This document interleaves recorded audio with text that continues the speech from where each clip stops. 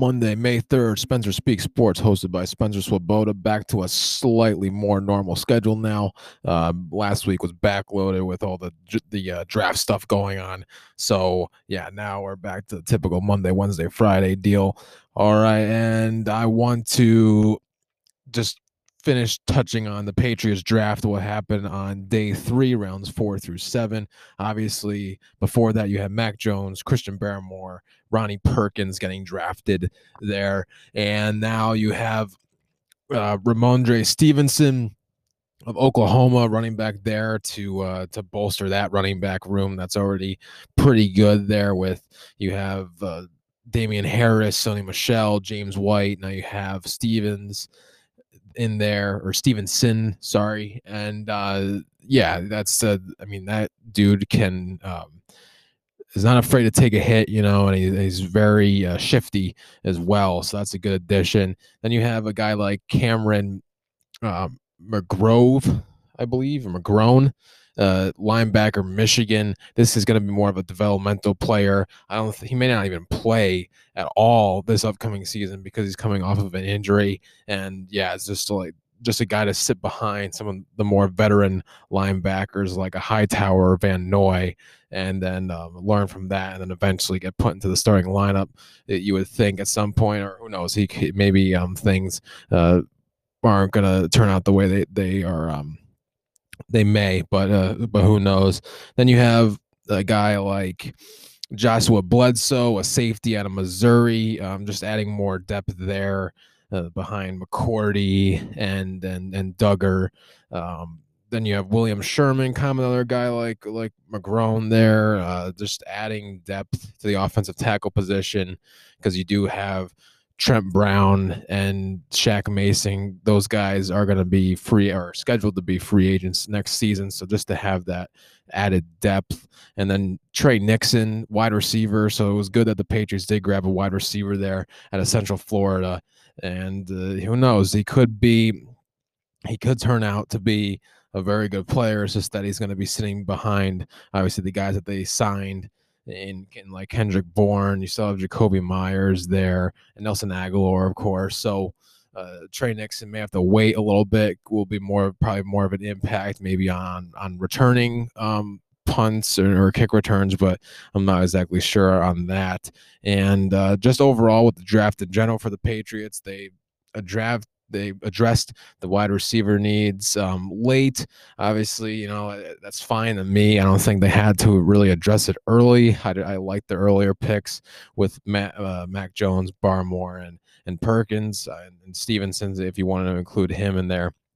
Cornerback probably should have been addressed, but there are obviously undrafted free agents that they could pick up. Still free agents floating around. I mean, you got Richard Sherman, Bashaud Breeland, players like that they can sign on a fairly cheap deal as well. So there is options if they want to add more depth to the cornerback position.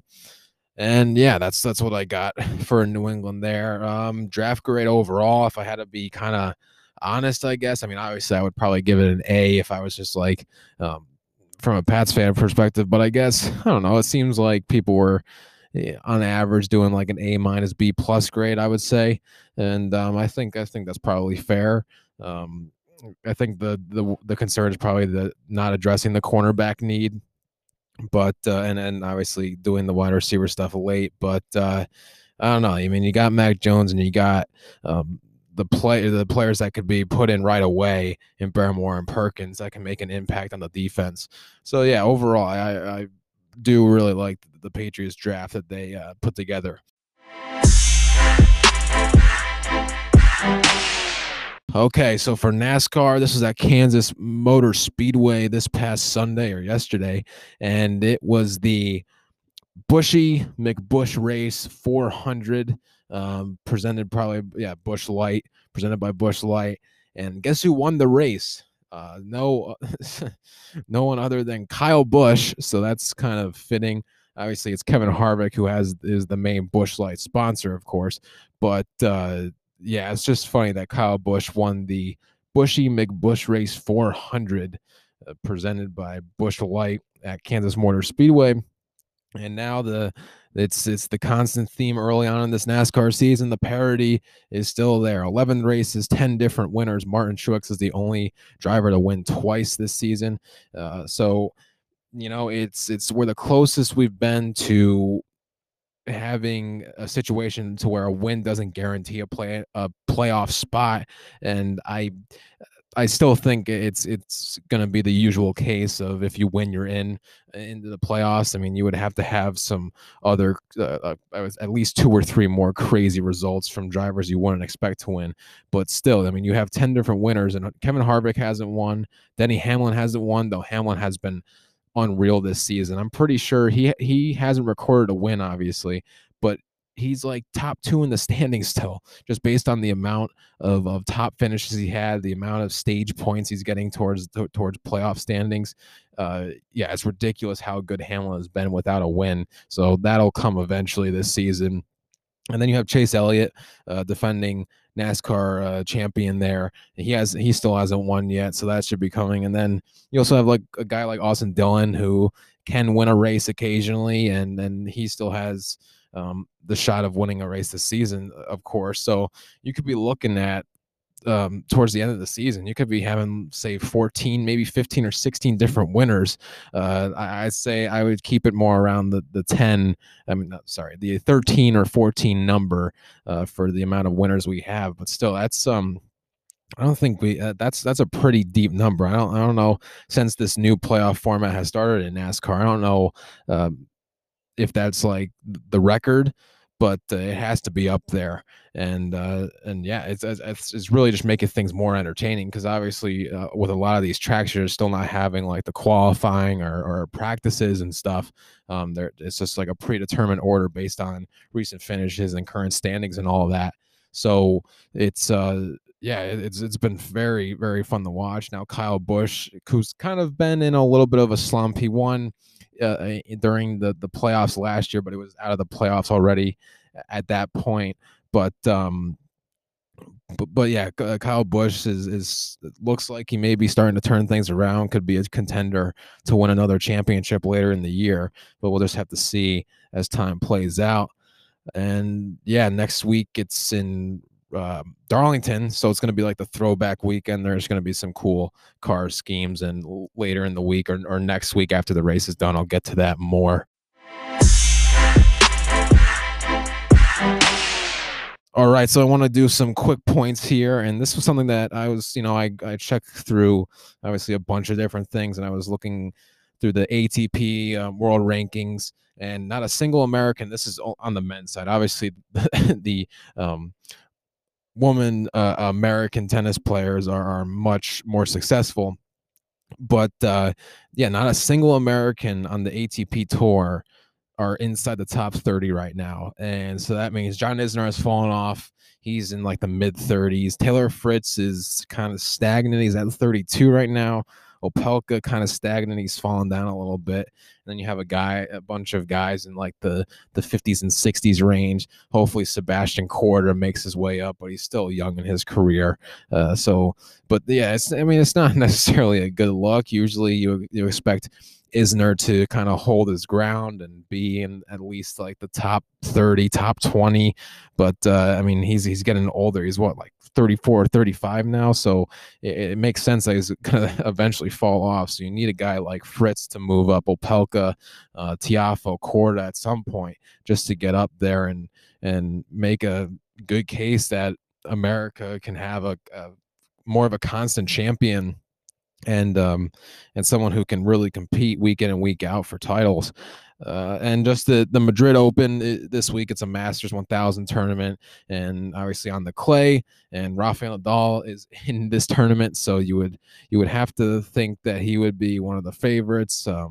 Like no shit, right? But but still, I mean, this is Madrid hasn't been Rafa's most successful clay court tournament, and obviously you have those young next gen players coming up who are in the top 10, like Tsitsipas, Zverev, Dominic Thiem, Medvedev even. So those guys can contend. Djokovic isn't playing. Novak Djokovic is not playing in this tournament. I think he may be injured right now.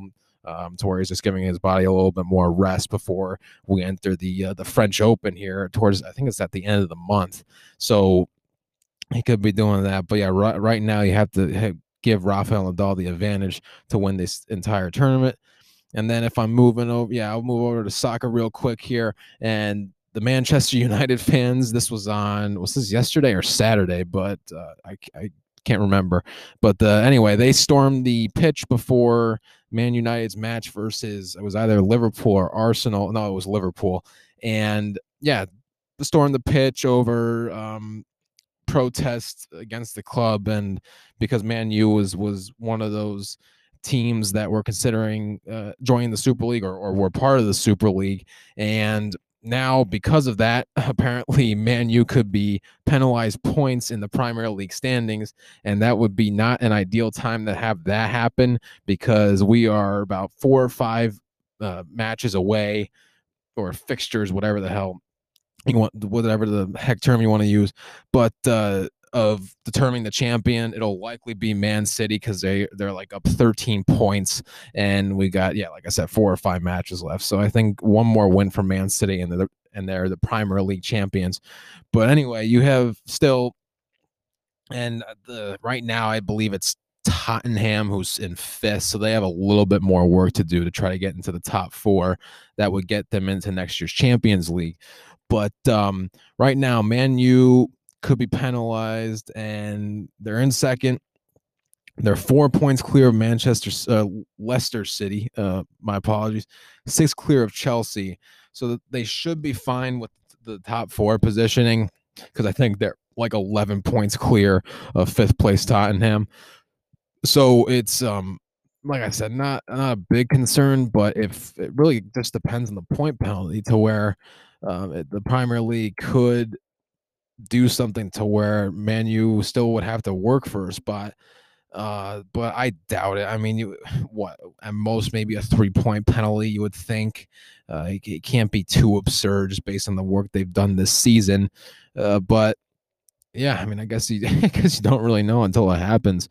It'll be an interesting battle, though. So say Man City, Man United, Leicester City, Chelsea stay away from Tottenham, because Chelsea's 5 points clear as well, from 4th to 5th. There, you have Tottenham in a really close battle with teams like West Ham, Liverpool, Everton, 6 through 8 respectively. There, who are Everton's in 8th and are only 4 points out.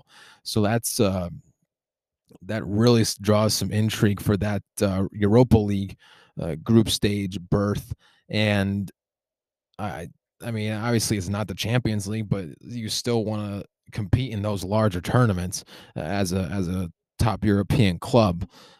So like I said, Man U should be fine, but I guess we'll have to see, depending on the possible penalty the Premier League or whoever dishes out to them towards or against their standings.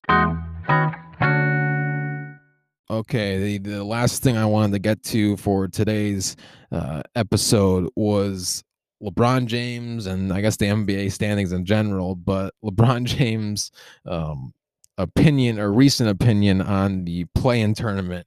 And okay, I'll explain the play-in tournament again. So you're in each conference, East and West, you're going to have your 7 through 10 seeds play in this play-in tournament prior to the actual playoff starting. So now your 7 and 8 will play against each other, and the winner of that is the 7 seed. The 9 and 10 seeds will play. The loser of that is eliminated. And then the loser of the 7-8 and the winner of the 9-10 will play each other. That winner is now the 8th seed. So the Lakers, and the team that LeBron James is on, currently 6th in the West. And so that is the last spot before entering the play-in territory, of course. And right now, they are currently have the same record as the 5th place team, Dallas Mavericks, and the 7th seed Portland Trailblazers, who is, of course, the first team in that play-in tournament. And so if we're looking just at the West in general, right? You're likely going to have the Sun Jazz be the top 2 seeds, whatever order that is. You'll have the Nuggets and Clippers, and I'll get to the Nuggets after this point here with LeBron and the Lakers. You have the Nuggets and the Clippers going to be the 3-4, however that lands. Then you'll have the Mavs, Lakers, and Blazers be the 5-7, and then likely the Memphis Grizzlies, Golden State Warriors, San Antonio Spurs be your 8-10. I don't think the Pelicans will have enough to move from 11 to 10. There's like 2.5 games back. I don't know if they'll be able to climb out of that. Still a good amount of games to be able to do it, but the odds seem slim at this point. And so basically, anyway, LeBron, this is his quote on the play-in. Whoever came, well, this was after the loss last night to Toronto as well. Whoever came up with that shit needs to be fired. And it's kind of funny because ahead of let's see, before the teams came back into the bubble last year in 2020, LeBron was in favor of the playing game, said he liked the idea of the format and all that. So it's kind of funny now that after a year, and when the Lakers are more or are closer to the playing game scenario, that LeBron James is hating on it. And it was kind of the same deal with the Mavericks and Mark Cuban and their players, of how they supported it. Obviously, Mark Cuban and owner voted for it. And now, since they're close to it and may have to actually be in it, that's when they hate it. And the simple thing for that is just play into the top 6 seeds. Like it's pretty easy. If you think you're a good enough team to be a title contender or whatever, then you should be in those top 6 seeds regardless, and shouldn't be complaining about the playing game if you happen to be in it. And I know the Lakers are dealing with injuries and stuff, but a bunch of teams have been dealing with injuries, COVID concerns, all that stuff, to where these standings are, who knows, they may not be showing a team's true self when it gets into the playoffs, but it's the nature of the sport. Sometimes people are going to be injured playing the sport that they're in. I mean, or I mean, obviously COVID's a little different story, but in this case with the Lakers, with LeBron and Anthony Davis being injured, that's just the nature of how things go sometimes. So, I mean, you would think that the Lakers, I mean, they've won 3 of the last 10 games that they've played. So you would think that they could close well in the season to at least get the 5 or 6 in the Western Conference and avoid the play-in. But if they do, I mean, it's going to be very intriguing. And that's what the NBA signed up for in doing this. You're going to have a super intriguing these single, basically elimination games to get into the playoffs. You could have LeBron playing Steph Curry in one of these playing games for a spot into the playoffs to play either, like I said, most likely going to be Utah or Phoenix. And I think that's what the fans want. The only people that don't want it are the teams and players that are actually part of the play-in. And like I said, the easiest way to solve that problem is to be in the 1 through 6 seeds, like play your way out of it if you don't enjoy it that much, or you think it's a shitty idea, and you you want whoever created it to be fired. So which I'm pretty sure all the owners going to be fired now. Is that what's going to happen? I don't think so. So yeah, so if LeBron hates it so much, then just play out of it. And I mean, they have everybody in the lineup. Obviously, they need to get a little bit more adjusted to everything after the layoff with the injury. But yeah, I mean, they're more than capable to stay out of the 7th seed and get past, say, Dallas or Portland, whoever it may be. I want to touch on the Denver Nuggets, like I said, because it is kind of remarkable how good they have been since Jamal Murray has been out. And Jamal Murray's probably, you would think, their second or third best player on the team. And he went out with the torn ACL. And I was thinking, like, okay, maybe they stay where they were. They were what, like 4th or 5th in the standings at the time. And so I'm like, okay, maybe they just hold serve, get into the playoffs, but I don't see them making it past the first round, But as of now, these last 10 games where Murray has been out, they are 9-1, so they've gotten better. Like I said, they're currently third in the Western Conference, ahead of the Clippers by a half a game. So they'll be fighting for, it's either going to be the 3 or 4 spot likely, because I don't see Utah or Phoenix falling to them necessarily. But if they keep the run that they're on, then maybe, who knows, they can maybe cut down that gap if one of those two teams struggle. But anyway, it's just remarkable to me how without Jamal Murray they've gotten better. And Nikola Jokic, their power forward there, or even center, I don't know, but he is I think starting to separate himself from the rest of the players in the league for most valuable player.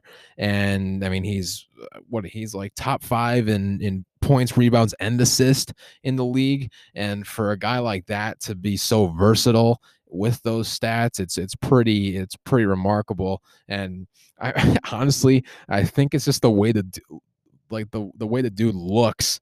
It's like, well, this is this really our league MVP? You know, I think the voters are having a tough time wrapping their head around a dude like this, of how skilled he is at shot making and rebounding. Obviously, based on his height and size, is easier, but the way he's able to pass the ball around the court as well is just something that a lot of people have never seen before. So Jokic seems to be the front runner for the MVP. And yeah, they've just gotten better. Like I said, 9-1 their last 10. Only the Knicks have an equal or better record than that in the last 10 games.